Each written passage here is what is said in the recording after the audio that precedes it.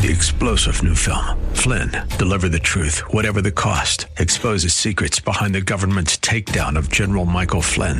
Flynn knew what the intel world had been up to. He ordered the first audit of the use of contractors. This set off alarm bells. He told the truth. He was the most dangerous person for Donald Trump to hire. They had to get rid of Flynn. Flynn, deliver the truth, whatever the cost. Available now. Watch it today. Go to salemnow.com. salemnow.com. AM 560, The Answer.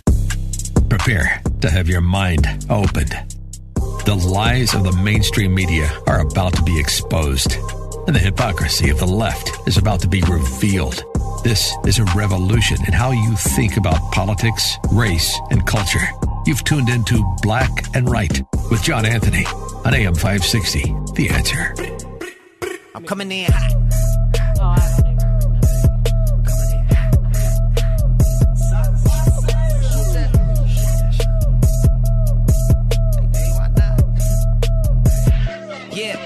Coming in hot, just like the fajita.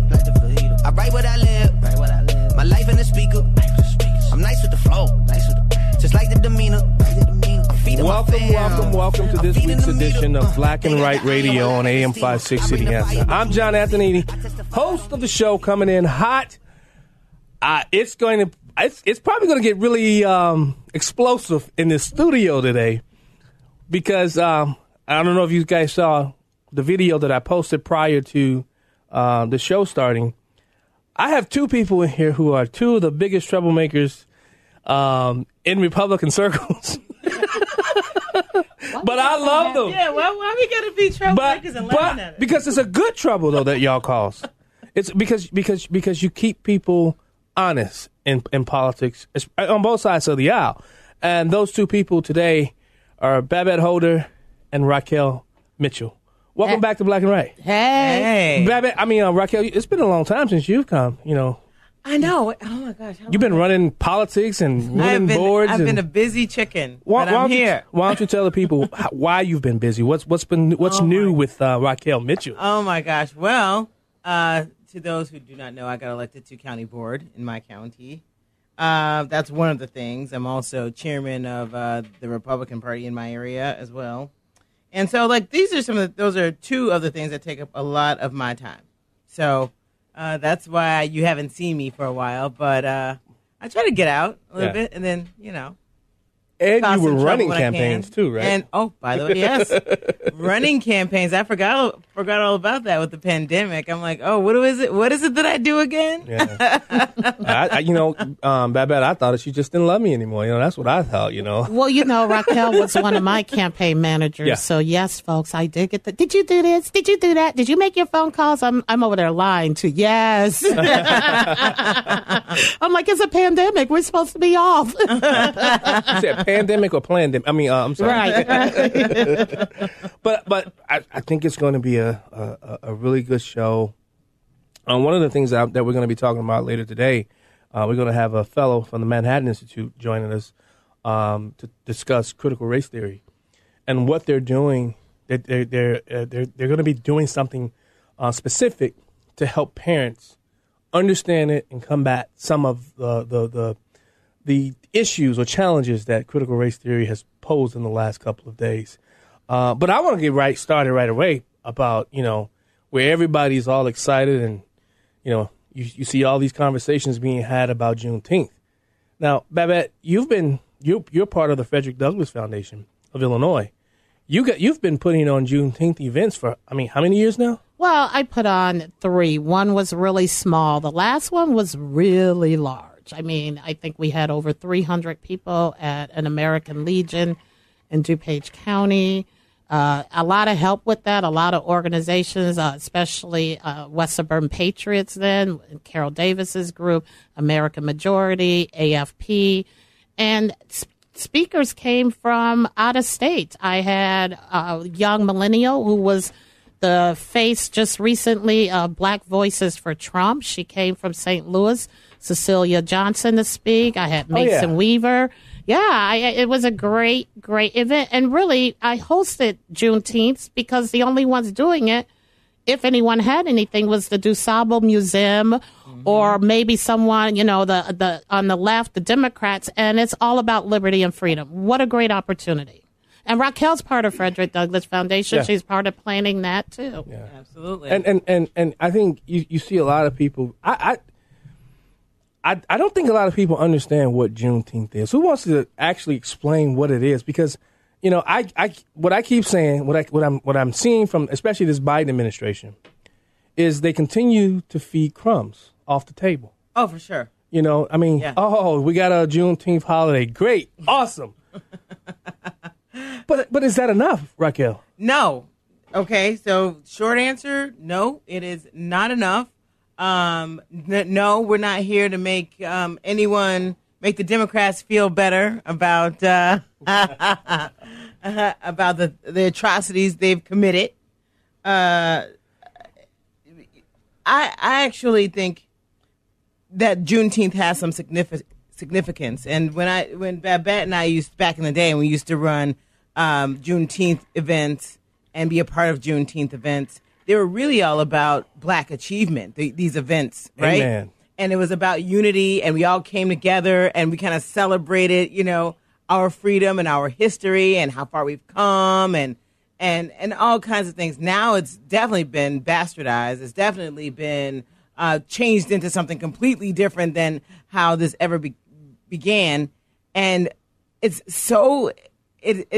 worse now, yeah. I think. Yeah. I think nobody's celebrating achievement. They're celebrating scoring political points. Yeah. No one's talking about freedom and liberty. And by There the you way, go. that's how it started. Yeah. Juneteenth was when General Granger rode, with the Union soldiers, rode out to let the slave owners and the slaves know that they were free. Now, mind you, this is 2 years after the Emancipation Proclamation. Yeah. Mm-hmm. There were no telephones back then. There was no Horse and buggy. Right. And you had some that just were not complying with the law of the land at the time. Right. So that's why I was held, because, if you read the history, and this, by the way, it started in Galveston, Texas. Mm-hmm. This is the history of Juneteenth. Why not have an opportunity to talk about liberty and freedom? Now, do I agree with it becoming a paid holiday for public workers? Yeah.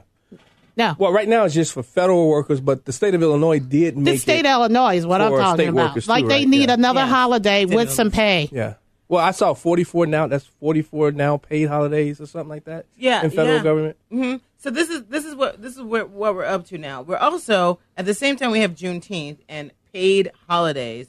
We also are coming up on inflation, and soon to follow that will be joblessness. So now we have a day off for a job we may not have. Yeah. And I'm sorry, I know that a lot of Black people out there will say we're the last ones hired and the first ones fired. Yeah. Well, guess who's not going to be able to celebrate that Juneteenth if that what they're saying. you're right. With this administration in office, Yeah. it means a whole lot more. Yeah. We could have gotten a whole lot more. By the way, how long has it been that President Biden has been in office, and has he met with Ice Cube yet? Because there are some No. things that we were supposed to get as Black people, and it certainly wasn't a Juneteenth day off. Like the platinum plan. You're talking Right. about Trump's Now, my platinum. understanding that this was in the Platinum Plan, but there was so much. Yeah. And so many things that were. What, $500 billion plan Exactly. And there- to invest in the Black community. These are the kinds of things that we should be fighting for. Yeah. Who asked for this? Yeah. First. Yeah. First. Yeah. Yeah. That's great. You know what? But when I think of Juneteenth, now I'm going to go to the political angle. What a great way to remind people. And Raquel, you made this post. I was talking to a friend of mine about it because they were white. They wanted to understand what it was all about. And when you made that post, I actually shared it on TikTok. Don't forget, Republicans did this. You know what? Republicans, this is why I think there's a flip side of Juneteenth that you can also discuss. The Republican Party has always been the party of liberty and freedom. Mm-hmm. So much freedom. Which is why I felt that, with the division, John, you bring up a good point. We got conservatives and Republicans are all in one fighting each other over this Juneteenth. And repeat what you just said, the party of what? Liberty and freedom. Mm-hmm. Mm-hmm. We've always been that party. And I those are some things that we can focus on, even as conservatives. You know, I've even had I've heard white people say, well, why we always got to talk about white and black and all that? Well, because some people care about that. Right. You know, so I don't have a problem when somebody wants to identify with who they are. I don't have, my problem is when you stay there and make it define who you are. Exactly. My blackness doesn't define who I am. It doesn't define who I will never allow anybody to define me as just a black man. Right. You know? And you shouldn't be. Right. But that's what I'm going to steal a word from Dan, identitarians do. Mm-hmm. They define you based upon your skin color, and everything is based upon what color you are. I won't let nobody do that. I don't care if you're a Republican, Democrat, conservative, liberal. I'm not letting you do that to me. What say you? Well, I'm going to say this. I was in our meeting, in one of our public board meetings the other day, there was a mention of Juneteenth and kind of observing that day. And noticeably, all of the black people on the board were quiet about Juneteenth, or they weren't the first ones to mention it, to jump on it. Yeah. I'm like, this is purely virtue signaling on the left. Of course, what they do. And I just want to let you know that this is not what this is about. Yeah. This is not something Guys, we're going to continue this discussion when we return. You listen to the Black and White on AM 560 The Answer. I'm your host, John Anthony. We'll be right back. It's the show the mainstream media doesn't want you to know about. It's Black and Right with John Anthony on AM 560. The Answer. Maybe I'm foolish, maybe I'm blind, thinking I can see through this. Welcome back. See what's behind. To Black and White on AM 560. The Answer. So maybe I'm your host, John Anthony, live in the studio with Babette Holder and Raquel Mitchell. Before the break, we were discussing Juneteenth. If you're listening to the show, you got a comment, concern, things you want to know about Juneteenth, give us a call, 312-642-5600. That's 312-642-5600. If you got a comment, you want to learn something and know something about what the uproar and hoopla is about Juneteenth, give us a call. Why do you think there's so many... I heard I'm going to play it later in the show, in the next segment for our next guest. But why do you think there's so many other black people that try to shut down conversation about topics like this? Anybody? Okay, who's shutting down? Just how people try to silence other voices when it comes to black conservative issues and things of that nature. Why do you think there's such a clash in black conservatism today?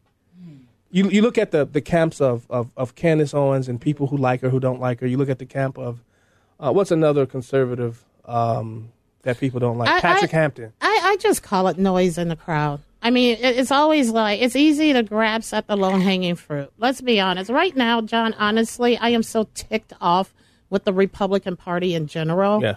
Because, we had 4 years to get a lot done. Yeah. And now it's like we're back to that craziness we had from 2008 to 2014 and, and then attacking others. And in my opinion, it's just, no one else can have an opinion. Right. We all got to be lockstep. And I thought we weren't monolithic over here. I was about to say, that's one of the... Every time this conversation is had, Raquel says that. We're not a monolithic people. No. But why do people think blacks are the only ones that should walk lockstep, though? I'm trying to get an understanding because it's starting to get on my nerve a bit. Okay. I can't lie to you. Let's explore this, John. Yeah. Okay. That's okay. Because I can like one conservative. You may not like them. That's okay. Right. That's okay. We don't have to all have the same friends. Am I right?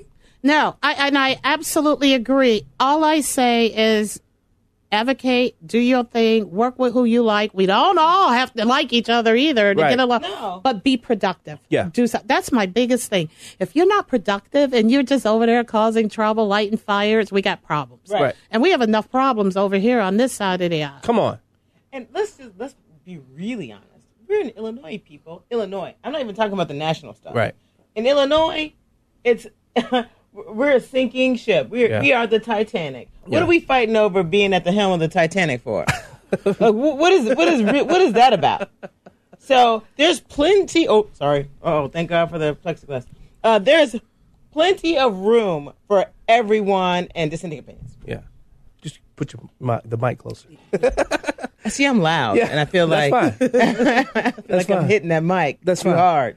So, you know what I'm saying? There's plenty of room for dissenting opinions. And there's plenty of room for everybody's flavor of conservatism. And there's definitely room for different flavors. I think there's a spot for everybody in that there are some people that are good, as a friend once described it, as entry-level people, right? So there's good people that draw you to the party, that get you started to think.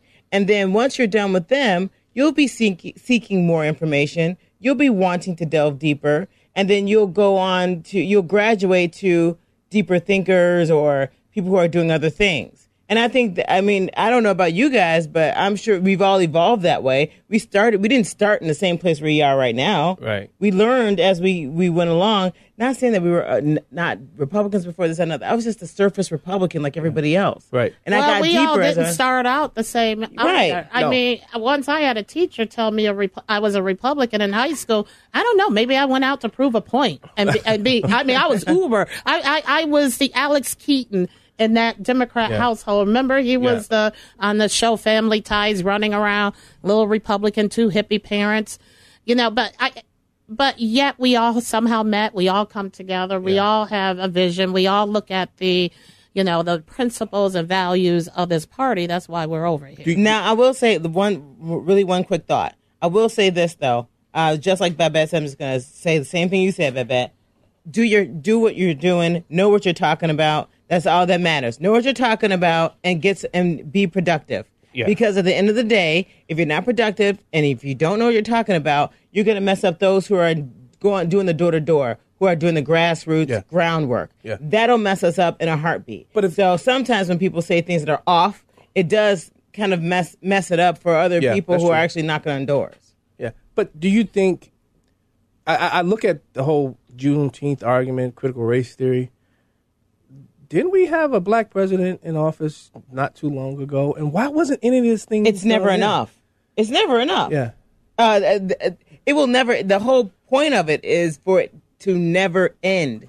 If you think about what happened last year with BLM, it was like a funneling machine for the Democrat Party, for the Joe Biden campaign, right? For the Biden-Harris campaign. This wasn't about solving any problems in the black community at all.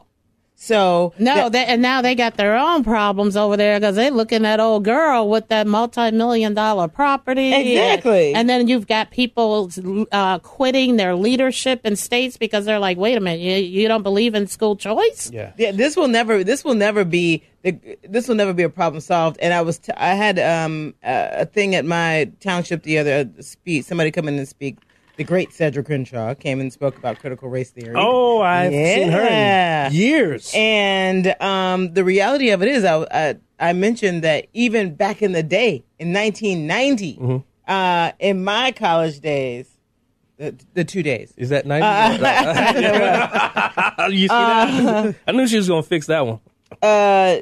Even then, they were talking about basically how we're not supposed to kind of become, don't assimilate. Yeah. That was the theme. That black people were not to assimilate into the American, into the fabric of Americans. Right. We were supposed to be a separate kind of thing, and it's still that way. It's still. So I can't believe it's gotten this far. So let's go to the phone lines because I want to hear what Terry has to say, and I think he makes a good point. Terry, welcome back to Black and Right. Okay, I think the Democrat politicians want Juneteenth to make sure white and black people never forget the shame of slavery, and I wonder why that's necessary. What is there to gain? Bebe, is there anything to gain from this? Well, yeah, it continues to keep them in power because that becomes the message that they continue to use every election. They did it on Trump. They did it on Mitt Romney. They did it on George Bush. That's the base of their message. Yeah. You still haven't overcome. You're still not free. You still have a long ways to go. You still haven't achieved, which is exactly the purpose of what they're doing. Yeah. The problem is they don't really want to talk. I'm surprised they went ahead with this Juneteenth, but I believe that was a trade-off. We can discuss that later. Let's discuss. I want to know. All right, Terry, thanks so much for calling. Yeah, but that becomes the basis. You know, one of the things people tell me, well, why don't I like to talk about black achievement?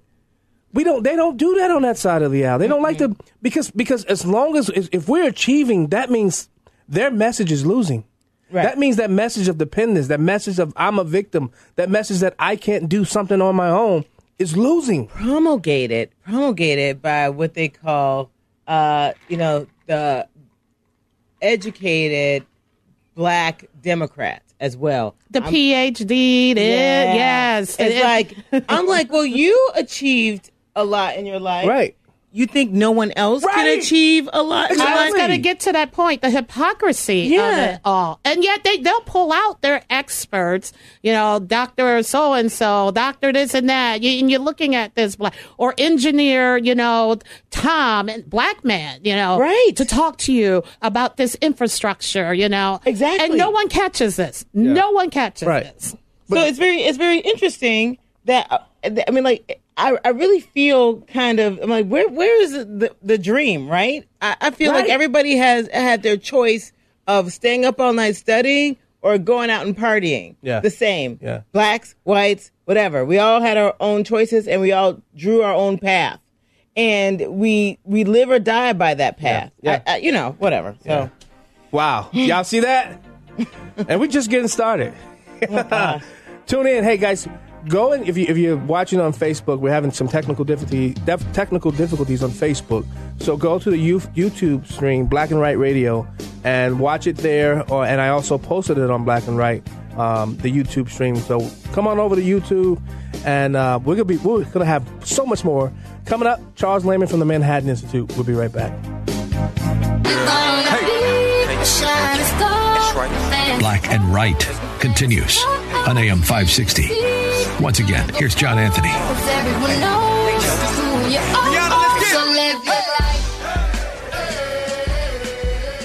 Kid right here got it better than you because he white? You gonna purposely tell a white kid, oh, the black people are all down and suppressed? How do I have 2 medical degrees if I'm sitting here oppressed? How did I get, first of all, time up, because I only got 5 minutes now, not 5 minutes. 2 medical degrees, no mom, no dad in the house, worked my way through college, sat there and hustled my butt off to get through college. You gonna tell me somebody that looked like all y'all white folks kept me from doing that? Are you serious? Not one white person ever came to me and say, well, son, you're never going to be able to get nowhere because you know the black people. But guess what? What's sickening about this whole thing is what y'all doing right now is already something I do in my community right now to speak out against stuff because black folks are getting told by other black folks, oh, you know you ain't going to be able to do nothing out there in the world because them white folks ain't going to let you get no, oh, you know you're not going to be able to do it here because you know the white man going to keep you down. Well, how did I get where I am right now if some white man kept me down? How am I now directing over folks that look just like you guys in this room right now? How? What kept me down? What oppressed me? I worked for myself from off the streets to where I am right now. You gonna sit here and tell me this lie of critical race theory?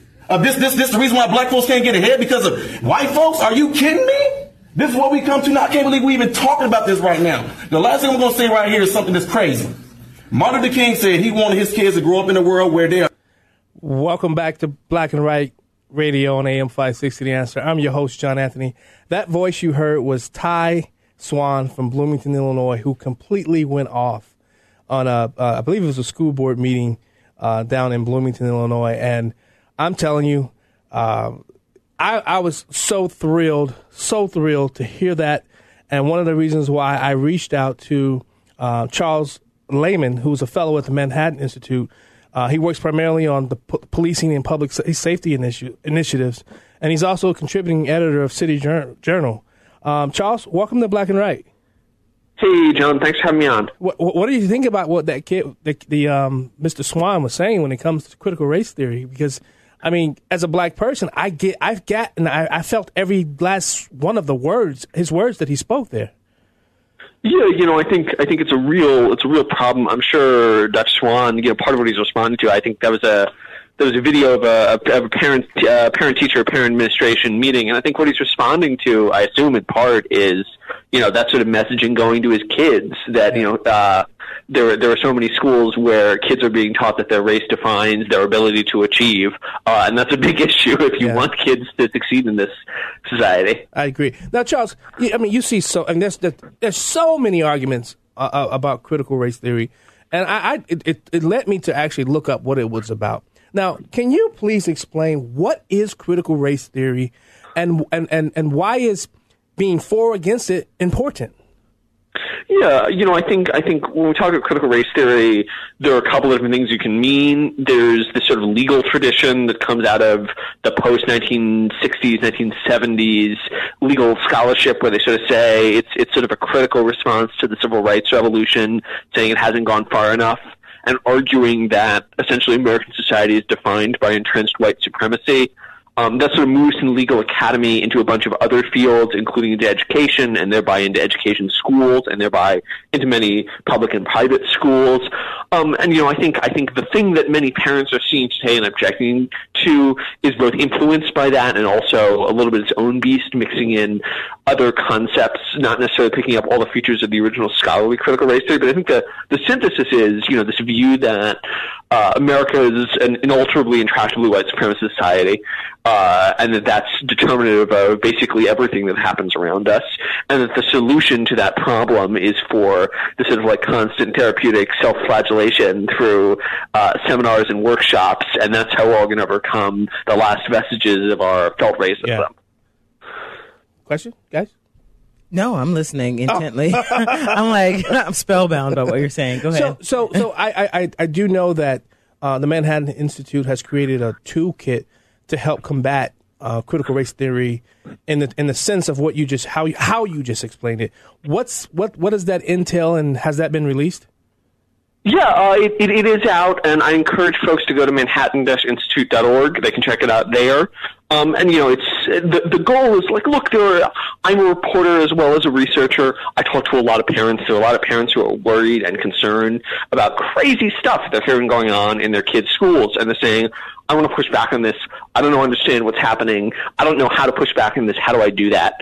And the goal of the toolkit, that again I encourage everyone to check out if they're concerned, is to sort of give people a grounding in all these words that your teacher administrator is throwing around: white supremacy, white fragility, critical race theory. What do those mean? Right. And then two, just think about how can you as a parent start to organize and make your voice heard alongside other parents. Yeah. And that's and anyone can do that. You don't have to be a conservative. You can be from any side of the political spectrum, as long as you're concerned about this stuff. That's our target audience. And Charles, I think that's. I mean, we got 40 seconds to the break. I would love to hold you over to the break and continue this discussion. But I think that's what you're starting to see across America. You're starting to see parents, no matter the political spectrum, who are upset at what's happening in their communities of their schools. Because, to be perfectly honest, parents, a lot of these parents who have school-age kids, they're so focused on working and they don't really have time to really hear what's going on in a lot of these school districts. But, hey, we're talking with Charles Layman, fellow at the Manhattan Institute. You're listening to Black and Right on AM 560 The Answer. We'll be right back. Back to Black and Right with John Anthony on AM 560 The Answer. Welcome back to Black and Right on AM 560 The Answer. I'm your host, John Anthony, live in studio with my good friends Babette Holder and Raquel Mitchell. Before the break, we were talking with Charles Layman, a fellow at the Manhattan Institute. Raquel, you had a question for him? Yeah, actually, I did. Well, it's great that you have something put together to help kind of fight critical race theory. But the reality is a lot of parents don't even know this is happening in their schools. This is so not necessarily because they don't care about their kids. Of course, they care about their kids' academic progress, but they don't know anything about what CRT is. They have no idea this is happening. We recently have had questionnaires float around in our school districts asking about all kinds of things they shouldn't be asking young people. And a lot of parents didn't even know this was going around, believe it or not. So how are we going to reach? I guess that's the important question: is how are we going to reach these parents who don't know what's happening? Yeah, I think there are a couple answers. One is that it's important, obviously, for parents to pay attention now more so than ever. Second one is if you are a parent who is concerned, there's no silver bullet for organizing against this stuff. The thing you have to do is find other parents and talk to other parents and be a signal to those other parents so that they know if they hear about stuff that they think is wacky, they can come talk to you. And then, I think the third point is that often I think the most persuasive arguments, people sort of talk about like the ideological independence of this stuff. I think that doesn't necessarily fly with a lot of parents. People sort of shy away if you talk about Marxism or whatever. The most compelling questions are, in my mind, are A, what are you spending on it? What is the school district spending on it? Why are they spending our money on this? And B, does it work? Is there efficacy behind it? Does it actually make kids more tolerant of each other, less likely to be, racially insightful towards each other? And the answer is basically no. So I think those two arguments are really often very persuasive to parents who may not want to get involved otherwise, but see very practical issues with this stuff. That sounds great. Hey, this is Babette here, and I know there are teachers who don't want to teach this. I mean, have you heard from those teachers? And I had worked at a grade school for a while. I remember the whole premises was not to point out everyone's differences, but everyone was, treated the same way and on the same par, as well as the fact that if you remember just a few years ago, what core common studies, you definitely didn't want to highlight. Now here we're coming with critical race theory. Yeah, thank you. Thank you for that question. Yeah, I have talked to teachers who are concerned with having to teach this stuff who tried to push back. It's really hard. It's especially hard if it's a teacher because your job's on the line. If you're a teacher who wants to talk about stuff that's happening in school, I'm always happy to talk. I think other people in the media are always happy to talk. I would encourage you to do that. I think there is good that comes of that. And then, I think there's a long back and forth in American history about what the right way to handle race is. And it's a complicated question with the right way to, bring people in.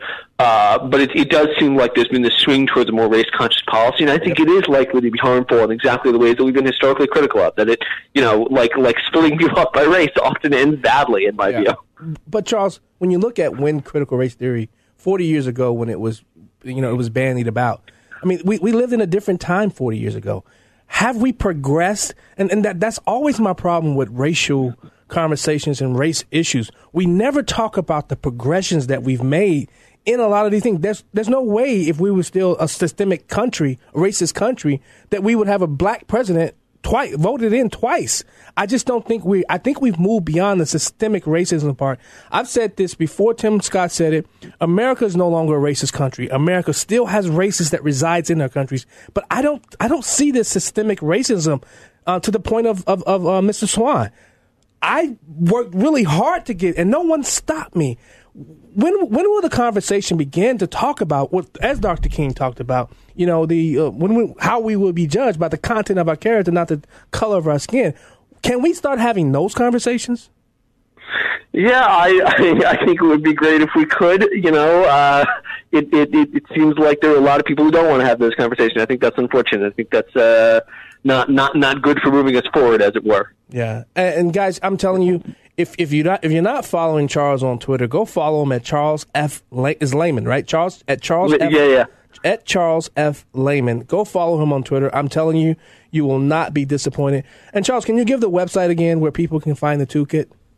Yep, just go to manhattan-institute.org and it should be right there. Yeah, Charles Layman, thanks so much for joining us on Black and Right. I mean, you were amazing, and I got to have you on again if you're up to it. I'd love to come back on. Thank you for having me. All right, thank you. Charles Layman, he's a fellow at the Manhattan Institute, joining Black and Right today. Thank you. John, I have to agree with what you said as far as systemic racism in America. There's racism here. We're not going to deny that. Mm-mm. But I believe you wouldn't be on the air, by the way. Right. You should not have this Correct. radio show. Not here at AM 560. Not at no AM 560. Yes. Not out here in the burbs. Right. You know what, though? I think we can touch on this really quickly. By the way, nobody ever talks about the impact it has on the students, on black people in general. Say, for instance, all of this stuff, the critical race theory, and all of this. Well, you have to, give everything over to. By the way, I am just. That's not exactly the words, but the impact is that when you walk into a room as a black person now, the question will now always be whether or not this person is in the room because they're qualified or whether or not they were given it because, well, you know, equity. Affirmative action. You know, equity. you know why you're so right about that? I had a friend. He was joking, but we were talking about my time, how I became a state rep. And he goes, oh, because of all those white guilt people. He was joking, but how can you determine it now? Exactly. It's going to be in the back of a lot. It will. Hey, guys. Wow, we're almost done with the first hour. I told you. I mean, see how I told you. This is why I didn't want to play anything, because I know anytime we get together, we have conversations, and we have conversations. You know that's like real. You know, and informative. You're listening to Black and Right on AM 560 The Answer. I'm your host, John Anthony. We'll be right back. Don't put your blame on me. This is Black and Right with John Anthony on AM 560 The Answer. I love this song, dog. Don't you love this song? It's so inspirational. Keep it playing.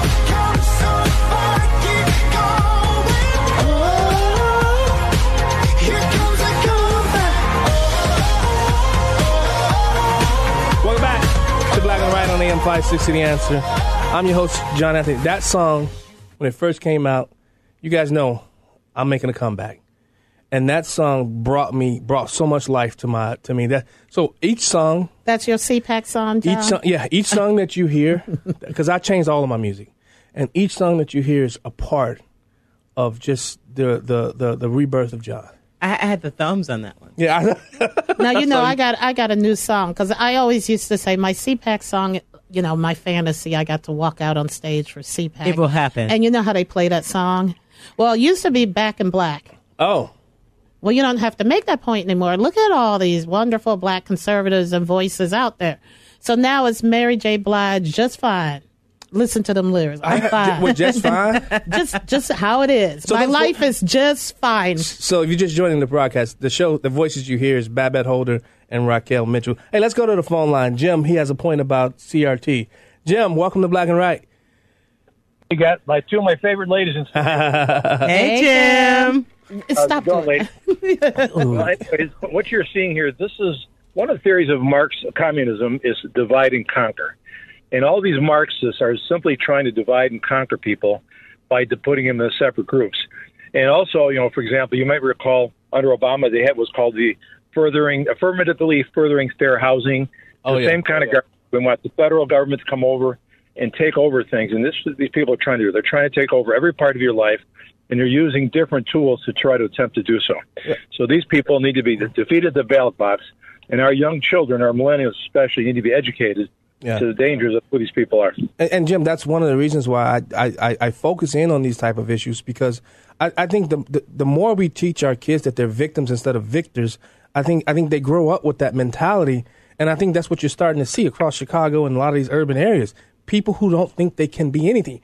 I'll tell a quick story. Jim, thanks so much for calling. I'll tell a quick story.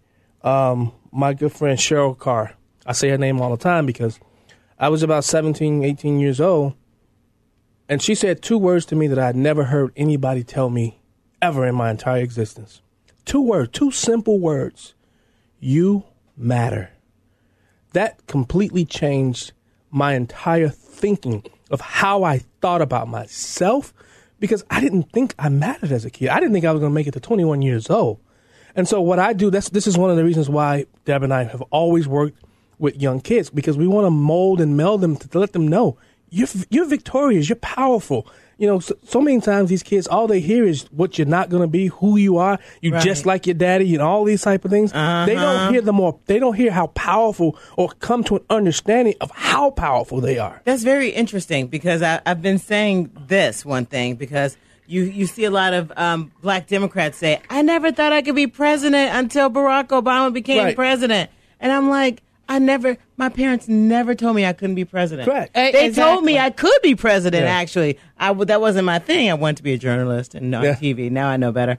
But, but I never was told that. And I'm like, why and to this day, I don't think parents are telling their kids they can be president. They can be anything. Yeah. And this is not This is not, and I grew up in the city, by the way. This is not like a suburbanite thing. Like, we weren't the Cosbys. We were plain old black city folk. Right. And I guess. But Raquel, today it has become this defined. They have put everything in a box. You're right. I don't think people are telling their kids anymore you can be this. Well, maybe you should be an accountant. Maybe you should be this. And what I brought up, and I meant to say Common Core when we were on with the Manhattan Institute, it's segments. Yeah. Hear that music? Oh, yeah. See, look, she closed her eyes. Oh, that Mitchell. I told you.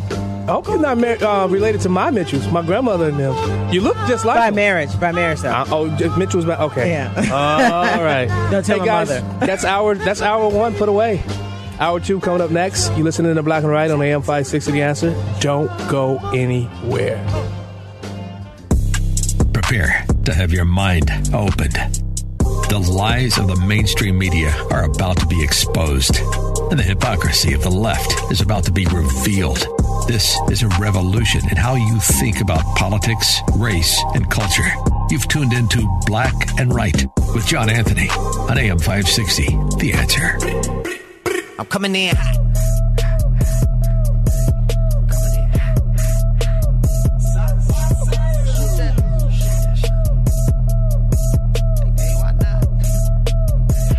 Yeah, coming in hot.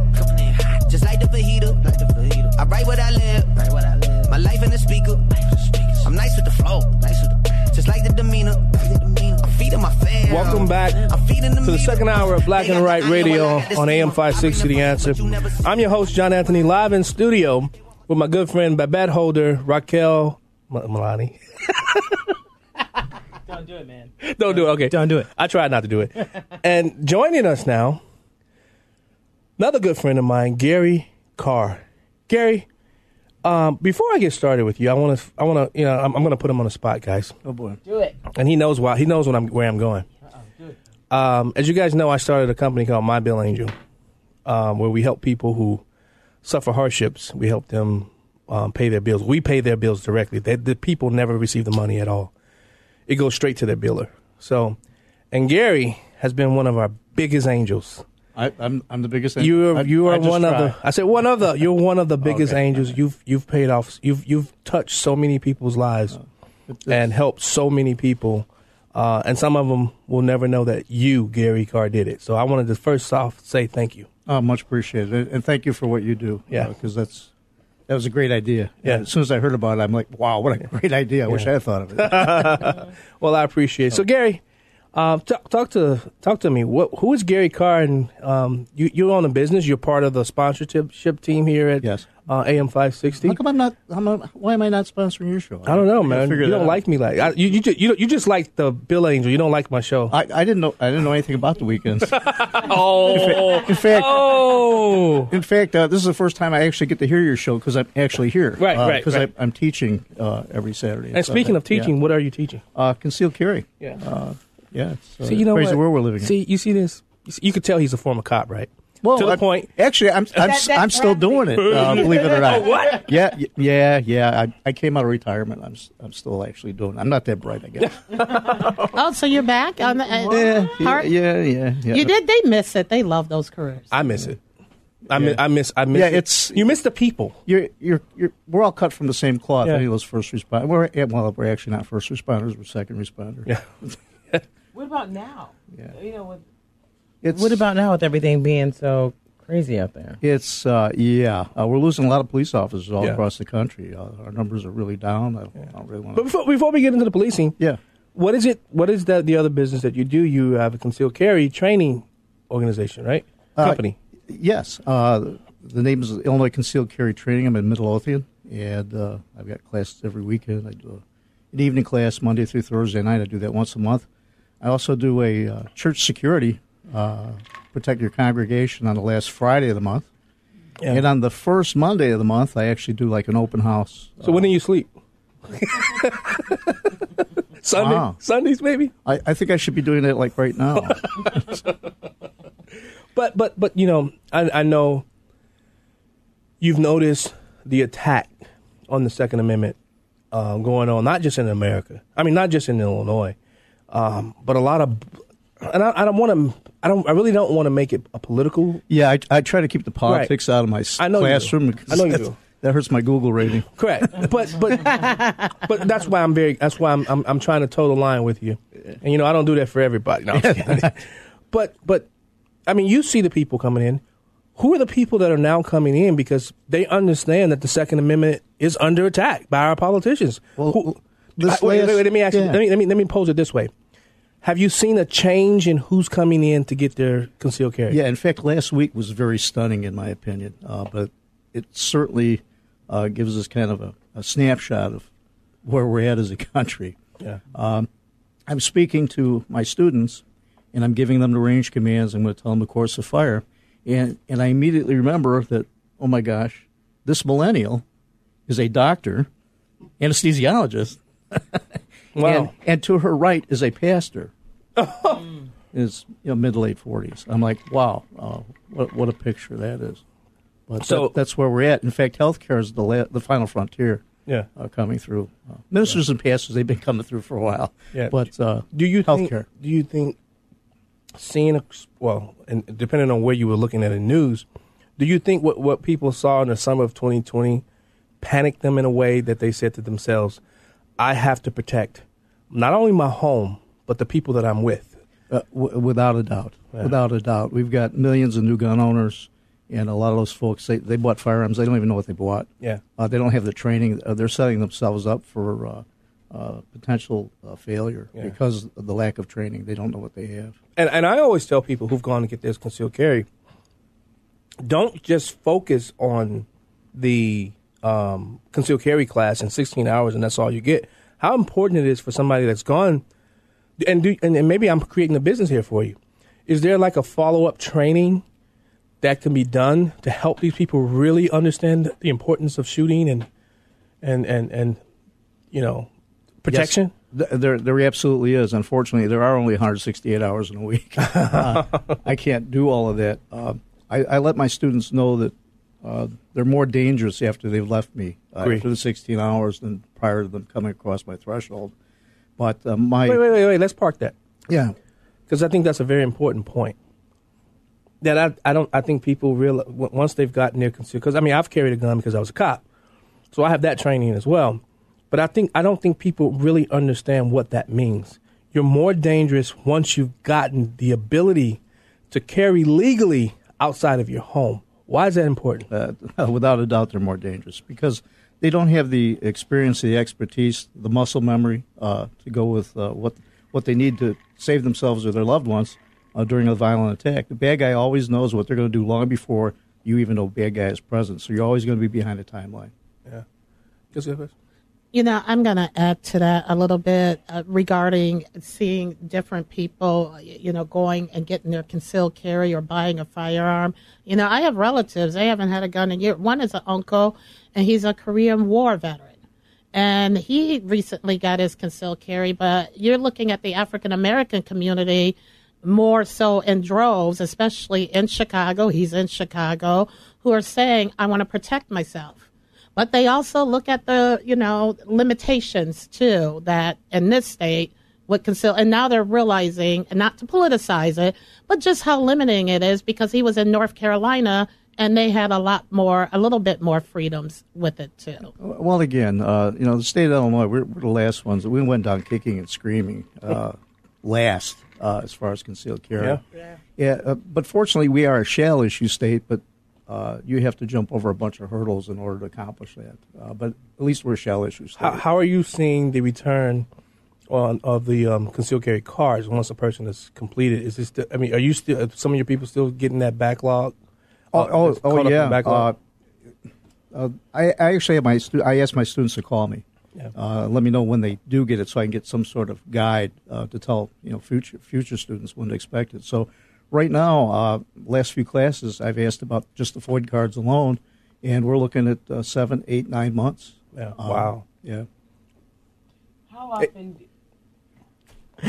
often, I'm sharing with Babette, by the way, how often do you suggest, after going through your class and getting your concealed carry, how often do you suggest students keep retraining and, keep up their skills? Well, good point. This is where I think the state really dropped the ball.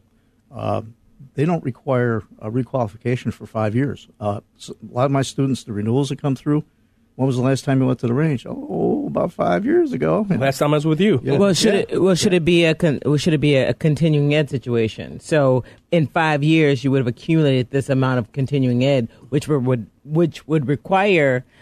By the way, please, gun rights folk, I'm with you. I'm 2A. Don't come for me. I'm just suggesting that maybe, just to keep up the skills, something that could be built in where they at least get to the range once a year or something like that. Yeah, it's unconstitutional. Yeah. All of it. CCL, FOIA, all of it's unconstitutional. Exactly. Go ahead, but Gary. you still have to keep up the skills. That's let's important. Put it this way. My job as an instructor is to follow the state statute Correct. and make sure that my students are at minimal 70 to 100% proficient on a static target that's not moving or shooting back at you. What actually happens on the street is completely different. Yeah. You're under stress. You get that adrenaline dump. Tunnel vision. You're barely going to be 8 to 12% proficient. And unfortunately, a lot of our police agencies are, going to suffer from the same problem because they cut the training. And even the police agencies that train quarterly, they're barely able to stay 20% proficient. Well, they cut the training because they're adding all these racial diversity things. Well, aren't they working like 12-hour shifts now? Like they've, Chicago. Chicago. There are a lot of agencies that do work with 12. Yeah. But still, overall, across the entire country, they're at rates for the most part. But the major cities are going 12. You've tuned in to Black and White Radio on AM 560 The Answer. I'm your host, John Anthony, live in studio with Babette Holder and Raquel Mitchell. And my good friend, Gary Carr. That's a great segment on the 2A. And there's a couple more questions I have for you, Gary. Don't go anywhere. We'll be right back. This is Black and Right with John Anthony on AM 560. The Answer. Something new. Stop, drop, shut them down, open up shop. Oh, no, as our Rough Riders go. Welcome back to Black and Right on AM 560 The Answer. I'm your host, John Anthony, live in studio with Babette Holder, Raquel Mitchell, and Gary Carr. Hey, Gary, I was on your page, because I was seeing if there was anything that you had posted, and I was stalking me, John. Yeah, I was stalking you, and I found this audio clip that, although funny, can become reality, and sad all at the same time, because I do believe this can quite possibly be the future of policing. I think I know which one you're talking about. And here we go. 911, what is your emergency? I need help. There's some people outside. I think they're trying to break into my garage. They're breaking into your home right now. Yeah. Can you send some police? What kind of police? What do you mean, what kind of police? Due to recent policy changes regarding police brutality, we need to ensure that the officers we send out are guaranteed to not be viewed as racist, trigger-happy, discriminatory in the event of a violent confrontation. So, can you just send someone to help? I don't know what these people want. My family is here and... Oh my God, they just got into the garage. Please send some help. In order to send help, I need to know what race the perpetrators are, their age, their sexual orientation, what gender they are. Do they have a criminal record? Are they on drugs? If they are armed, and if so, what are they armed with? I don't care about any of that. Send help now! Sir, we cannot send white officers out there if the perpetrators breaking into your home are non-Caucasian. I can't send officers out there with guns if the alleged burglars are not armed. So, I need to know. Oh, there it is. Sir? Sir? 911, what is your emergency? She's just went completely beyond. Hey, funny? Yeah. But this could quickly become the future of policing. Yeah, the greatest thing he said there, though, what was the greatest? What do you guys think the greatest thing he said there? I don't care. I don't care about any of that. Mm-hmm. Because when people are in trouble, you know what they want? They just want an officer. And neither do we, the police, care who it is. I mean, we just go. We go. Now, Gary, I know. So I always looked at myself as an objective officer. I could have joined in with a fight with somebody one week. The next week, the person that we just fought with, I'm now being called there, and now he is the victim, and I have to be concerned as an officer. That was me. How do we get that out there so that people come to an understanding that that's how cops think? 99.7% of cops think that way, or 99.9% cops think that way, because I believe it's less than 1% of cops are crooked cops or bad cops. We all end up with that one person that could have never got that job unless they had a relative in the hierarchy somehow. We all get stuck with that person, but good cops don't want that bad cop. No, yeah. I've got up on the House floor and I said, good cops hate bad cops. That's exactly right. They hate them. They despise them. You know why? Because 99.9% of cops are honorable. This profession is everything to them. And you, do cops racially do cops profile? You know what the profile is? Criminally profile. Criminally profile. Yeah. It's behaviors patterns. Because you know what? Why is that way? Why? Because we receive that training. Yeah. This is what we do when we go out on the street. Bad behaviors get bad results. Correct. And if you're out on a corner in a neighborhood every single day, what is a cop going to think? What's the assumption will become? That a group of people hanging out the same corner doing the same things every single day. What's one of the assumptions? They're kind of up to no good, probably. So I'd need more information, but nonetheless, yeah. And then you would do what a good cop does: build information, talk to people in the neighborhood, find out who these people are on the street, and that's what good community policing is all about. Yep, right. I agree. What do you guys say? Well, for years I worked in retail, even did it off and on as a real estate agent. It was great to pick up holiday pay. Let me tell you something. Profiling in retail is a lot harder, a lot stricter, and a lot more biased than what law enforcement, because I have a brother who did law enforcement. My cousin is CPD. And I'm going to tell you, that when I looked at something, I was like, whoa. And by the way, if you were young and you walked in with a coat off season, and I tend to get cold in the summer and air conditioning, right away, security's on you. I mean, just right away. Yeah. So that's something to think about. Well, that's part of a behavior profile is all.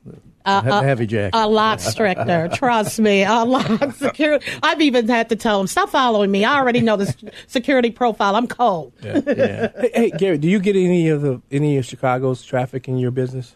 I get a lot of Chicago traffic in my business. A lot of Southsiders, a lot of Southside church pastors, ministers. How confused are they? How confused are they when they come in about 2A issues? I'm heavy on the law portion, especially being in Cook County, because things are a lot different here. That's what I mean. That's what I'm saying. They're more That's stringent. Are you familiar with the Gerstein hearing? Yes. It doesn't happen here in Cook County because any gun case goes right to a grand jury. And if you've ever heard the old phrase, you can indict a ham sandwich, it's theoretically absolutely true. And I make sure my students know that. It was said in the mid-'80s by Judge Solomon Wackler. But what he actually said was lawyers can make grand juries indict a ham sandwich. That's theoretically true. It is true. Yeah. But when you look at what's happening, though, with that, a lot of these people who do get arrested with these guns, they're right back out on the street. I know. And those are not law-abiding citizens to some degree. Not all of them that get arrested in Cook County that get arrested on UUW charges are, thugs and all that type, gangbangers and all that. But a huge amount of them are. And I think that's what's leading to people coming to your business, because they're saying to themselves, if you're going to let the bad guy out here with a gun, why stop me from getting a gun and protecting myself? Well, right? Again, just by definition, bad guys don't listen to laws. They don't abide by laws. And the law-abiding citizen is the one that gets hampered by the laws. Probably need to tell a few Chicago politicians to that, right? So they're figuring out the gun control is, like you said, criminals don't follow, and all the gun control and all those rules and regulations that actually make it a little harder for them to protect themselves, which is what I said about a relative of mine. And I want to give a shout out to my Uncle Marcus, because I said I would, and he's listening. So anyways, but yeah, gun control doesn't work in that case. No. CPD? No, that's a cousin of mine, which is actually, his name is Marcus. Oh. Yeah. Be safe out there, Marcus. I like to, shout out to cops. Are you gonna say something? No shouts out. But I am gonna shout out to my Will County Sheriff deputies out there. So, looking out. I hope stay safe. Stay safe this weekend. But Gary, so where can people find like a place if they wanted to come to your business? How are they able to find you?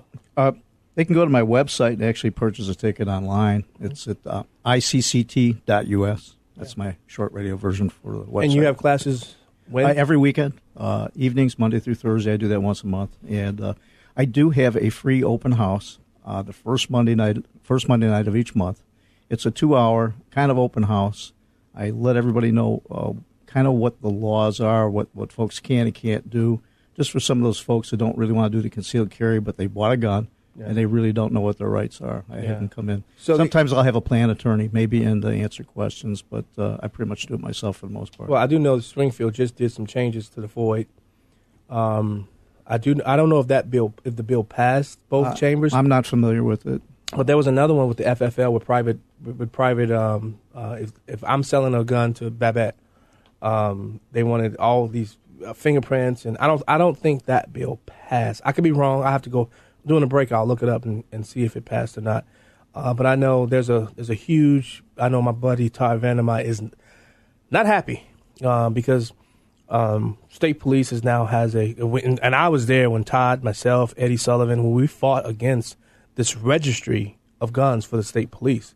I don't think police should know what gun I have. I don't think anybody should know what gun I have. Mm-hmm. I'm okay with that. Right.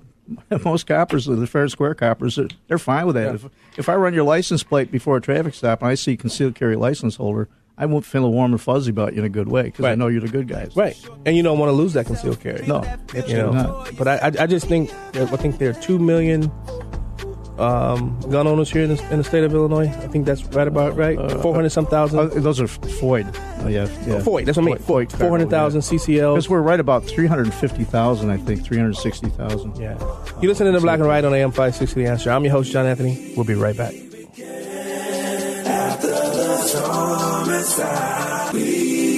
And now more Black and Right with John Anthony on AM 560 The Answer.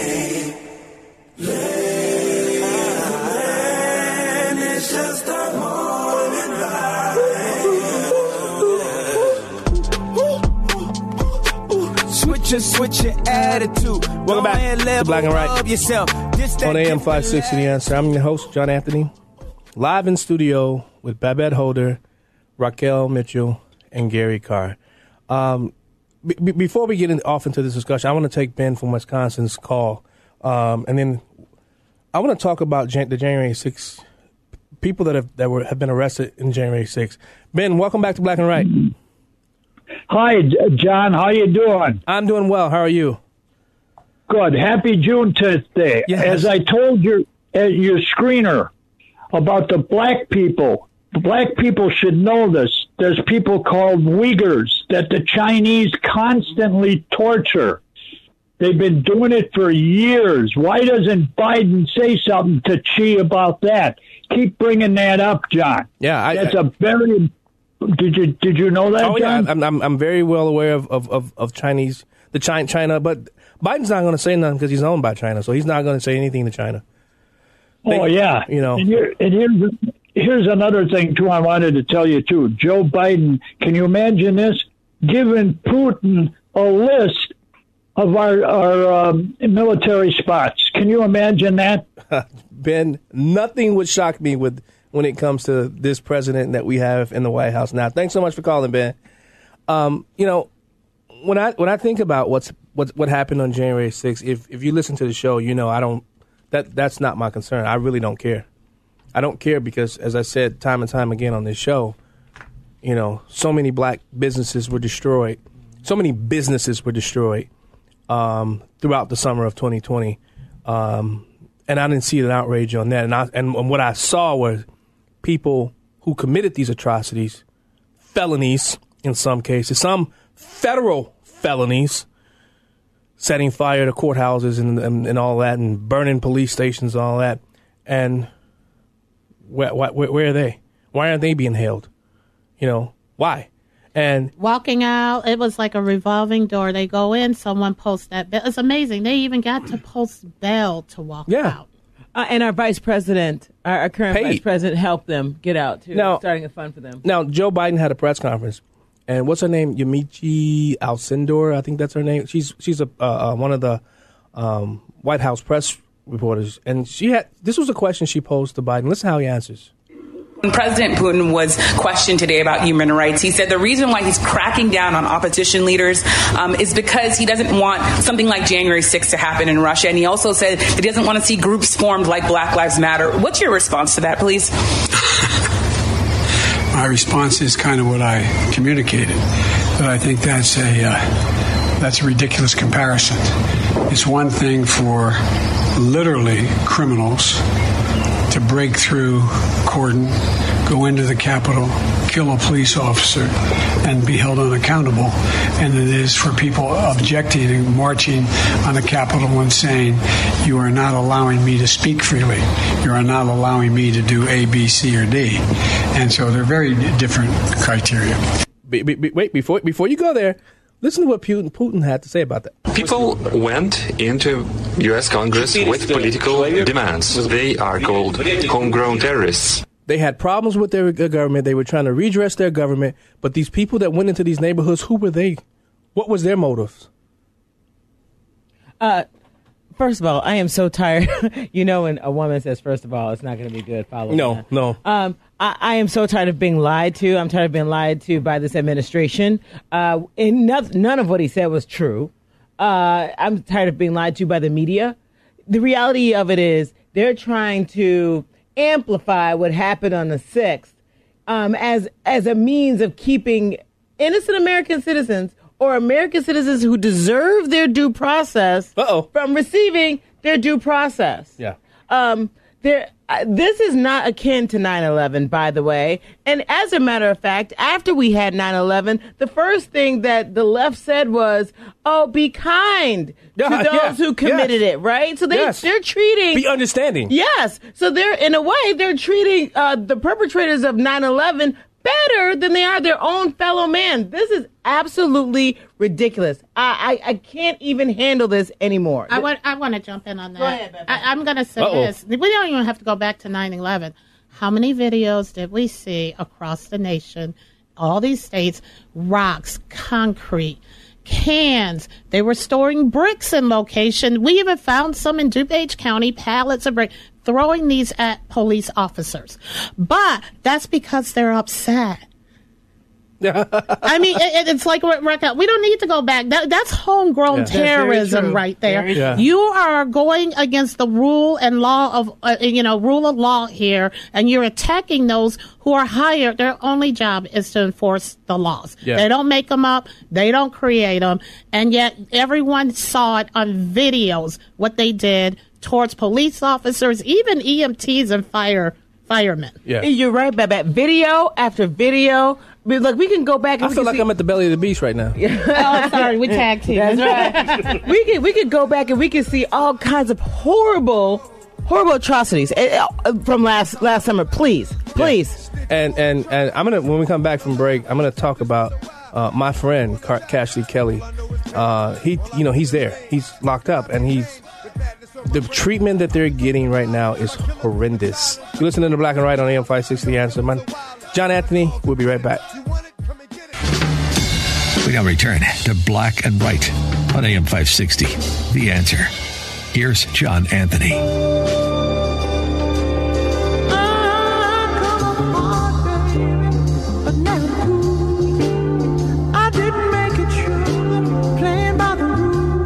Welcome back to Black and Right on AM 560 The Answer. I'm your host, John Anthony, live in studio with my friends Babette Holder, Raquel Mitchell, and Gary Carr. Before the break, we were discussing what happened on January 6th. Can you say that now? Can you still? Is it still banned to even mention January 6th today? You never know. As most of you know, one of my friends, Cashley Kelly, was there at the Capitol, and I've been watching what Erica, his fiance, has been posting, and she's been posting about how the treatment that if you are one of those detainees, They're cutting hot water off. They're making them. They're just totally just embarrassing these inmates. And something needs to be done about what's happening to the people that are there. I tried to get what's her name, Julie Kelly. I don't know if you guys know Julie Kelly from American Greatness. Mm-hmm. She actually wrote an article called "Letters from a DC Jail," and she outlines. Go to her website, American Greatness. If you guys can get her on the show, I would love to have to get her in the studio with me because I went to her Twitter and was reading just all of the stuff that she's been talking about and speaking about. And she's just, I know she's not a one-person army. I know there are millions of us who feel the same way that she does. So Marjorie Taylor Greene went to the floor and talked about what was happening with these detainees. I think now it's the time where we all begin to talk about, because you talked about earlier, due process. Where's the right to a speedy trial? Gary, I mean, look, some would say, well, you're a police officer. Why are you taking the sides of these detainees? Because I think the fix was in. I'm sorry, I do. Call me a conspiracy theorist all you want. I'm watching the evidence. As a cop, Gary, what are you taught to do? Is it about feelings and it's about following the science and following the evidence? Follow the evidence and then follow the rules. Right. Really, pure plain and simple. Right. And I just feel like a part of me feels like, Nancy Pelosi and all these people who had a job to do failed the American people on January 6th to get one last dig in Donald Trump. What do you guys think about that? Originally from day one, I said I felt like it was a trap. I really, really do. I mean, and there were so many people there. I had a friend there, won't mention any names because goodness only knows who's listening and waiting to arrest someone. And they weren't even aware that all of a sudden there was this surge. They're over there singing patriotic songs and thinking that's it, high-fiving police officers and security on that end. Meanwhile, chaos is going on the other end. And also, I thought I read several times that D.C. police were told to stand down several times. Well, you remember that one guy screaming out, what are you guys going to do? Are you guys going to do anything? Do you see what they're doing? And people were saying, that's Antifa. That's Antifa. That's black. You remember that? So all these videos have started to be released of a lot of these, I call them protesters, being let in. So how is it trespassing if you're being let in? Well, I mean, my understanding was that they were. I don't want to relitigate the events of January 6th. My understanding was that they were being let into a different area of the Capitol. Okay. They weren't let into where where we saw the young woman get shot by an officer. You mean the black officer? Yeah. Yeah. No, because they don't want to. They don't want to say. I know. I'm trying to tread very, very carefully. I'm not. For whatever reason, I guess. I don't know. Maybe I'll let it all hang out. But here's the reality of it. The reality of it is these people should not be sitting for months. It is now July, practically. They shouldn't be sitting in jail for 7 months awaiting a bail hearing or any of that. What's going on? They need to be out. They need to be given the same opportunities as Antifa did the summer before. Right. By the way, where is the discussion? Where's the discussion on they're just trying to get, like Babette said earlier, they're just trying to have their voices heard. Right. They're letting out some frustration. Where's that same kind of sympathy for these people that you had for Antifa? I'm sorry to repeat myself and what somebody else said, but it's ridiculous. But watch this. You know the judge, Emmett Sullivan? Mm-hmm. You know who that is, right? Mm-hmm. He's the same judge that refused to dismiss the case against Mike Flynn. He has a lot of these cases. Think about that. And then there's another thing that talked about where somebody said you flipped the script on January 6th. Then there's another thing that talking about the FBI had some role in this. Really? Did you hear about that? There's a pot shot at law enforcement. It's not. No, it's a pot shot at a certain law enforcement community, and it's not at. Yeah. It's not at the people. It's not at them individually. It's not the rank and file. It's not the rank and file at the top. Right. Because these are the same people that used a false dossier to spy on the president. I mean, this whole cabal of people that are in there. This is. I mean, I'm not going to go into the whole deep state and all that type of stuff. But I do believe that there are people in our government who don't want to see America survive. I do. I believe that. I believe that. Not as the America that as we know it, the constitutional republic. They want to refashion it, and as Obama said, transform it. You know what? We're about to go down a different path. It's a rabbit hole. Yeah, but I'm about to say I think that there are some people who don't care anything about anything but for their own survival in the bureaucracy. Correct. I think that's foremost. And they think that, as in all things, America will survive and withstand it no matter what. Yeah. I think having this current administration in is very detrimental for the survival of our country. Yeah. But many other people just feel like, we had other presidents, and this will be okay. It's not. Mike and Pete, hold the line. I'll take your calls when I get back. That Pete call is going to be a little interesting because I think he's disagreeing with us on January 6th. Listen to the Black and Right on AM 560, The Answer. We'll be right back.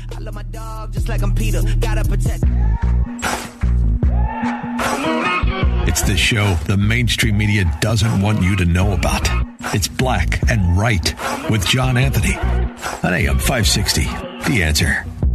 Welcome back to Black and Right on AM 560, The Answer. I'm your host, John Anthony, live in studio with Babette Holder, Raquel Mitchell, and my buddy Gary Carr. Now, Raquel and I were talking during the break. Let's make something plain and clear. Those who committed crimes on January 6th should be locked up. Right. The point of it is, give them their court date. If they're eligible for bail, give them bail. That's the point. Exactly. Don't hold these people like political prisoners indefinitely. I mean, that's what it's turning into, political prisoners. It certainly is appearing that way, and I agree with you. It's not about setting people free who committed crimes. Correct. It's about sitting them through their paces, like everybody else who does it. You know, everybody else who gets caught doing a crime, they go to go to a bail hearing. The judge sets the bail. They either or don't, or right. Sometimes they don't get bail, depending upon what their criminal history is, and they go through a trial and they get sentenced. Gary, Where is that? Gary, you charge them, they should have a court date. Yeah, we've got time constraints on a lot of this stuff. Once charging documents are put forth, give them their court date. Okay, we got to go to Pete on the phone line Pete, welcome to Black and Right. Hey, John. Hi, everyone else. Hey, how you doing, bud? Hi, John, Pete. I'm doing good. Hot and sticky. I love it. It is hot. So I think you're missing the point on the whole January 6th issue. Okay. Countless times, us Republicans have gotten together, protest, made statements, and we clean up after ourselves when we leave. Facts. Countless times. Facts. Tea Party. One time we lose our temper, and we go straight for the jugular. Yeah. So all of our friends from the other side of the fence are scared witless that we go so quick, so fast. That's a good point. So thoroughly that they have to make an example of everybody so that we law-abiding, comfortable Republicans say, okay, maybe not next time. Yeah, that's fair. So it's not about January 6th. It's about all of us staying in our place because, we can't go out rioting. I thought you were going to be in disagreement, but you know what? We agree. And that's a fair point, Pete. Thanks so much for calling us, Pete. And Pete made a good point. Tea Party, Republicans. Look at those thousands of people that used to hit the square in Washington, D.C. Yeah. Park was cleaner than when they got there. Right. Streets were cleaner than when they did it. Gold rallies in Springfield, and we visit the Rotunda down there, fighting and rallying for our rights. Yeah, let's go back to the phone line. Mike, welcome back to Black and Right. Hey, hi, John. Appreciate your show. Hey, thank you. Hey, when you mentioned the belly of the beast, that brought up to mind that the problem with our system is that they've abolished the common law. Yeah. Yeah. And the common law, there's got to be an injured or damaged party for there to be a case. And there was guys out there that I've been in this patriot community since the 90s. Yeah. And there's guys that know how to do a writ of habeas corpus. Right. To get these guys out, because these attorneys won't do it. I don't know why. Yeah. But I think I do know why, because it's not a common law court. And a writ of habeas corpus is a common law paper. Yeah. Hey, Mike, we got to go. The show's ending, but thanks so much for calling in. Before we end the show, I want to say thank you to Babette, Raquel, Gary for coming in. you. But Thank you, John. JP made a good point. No one called Biden out. Was there a redirect on that question about the officer being killed? Because he wasn't killed. No, there never There was will only be. one person that died, and that was Ashley Babbitt. There never will be. Yeah. Never will be. Hey, I want to say to all the fathers out there, happy Father's Day. I'm a father of 6. I understand the importance of fathers in the lives, and I'm going to say it this way. No, I won't. I won't say that. I'm not going to get in trouble. Happy Father's Day. Happy Father's Day to my dad. Happy Father's Day. Hey, Doug, happy Father's Day. Gary, happy Father's Day. That's it, guys. Join us next week. You got something to say? Happy birthday, Fran Eaton. Happy birthday, Fran. See you next week, guys.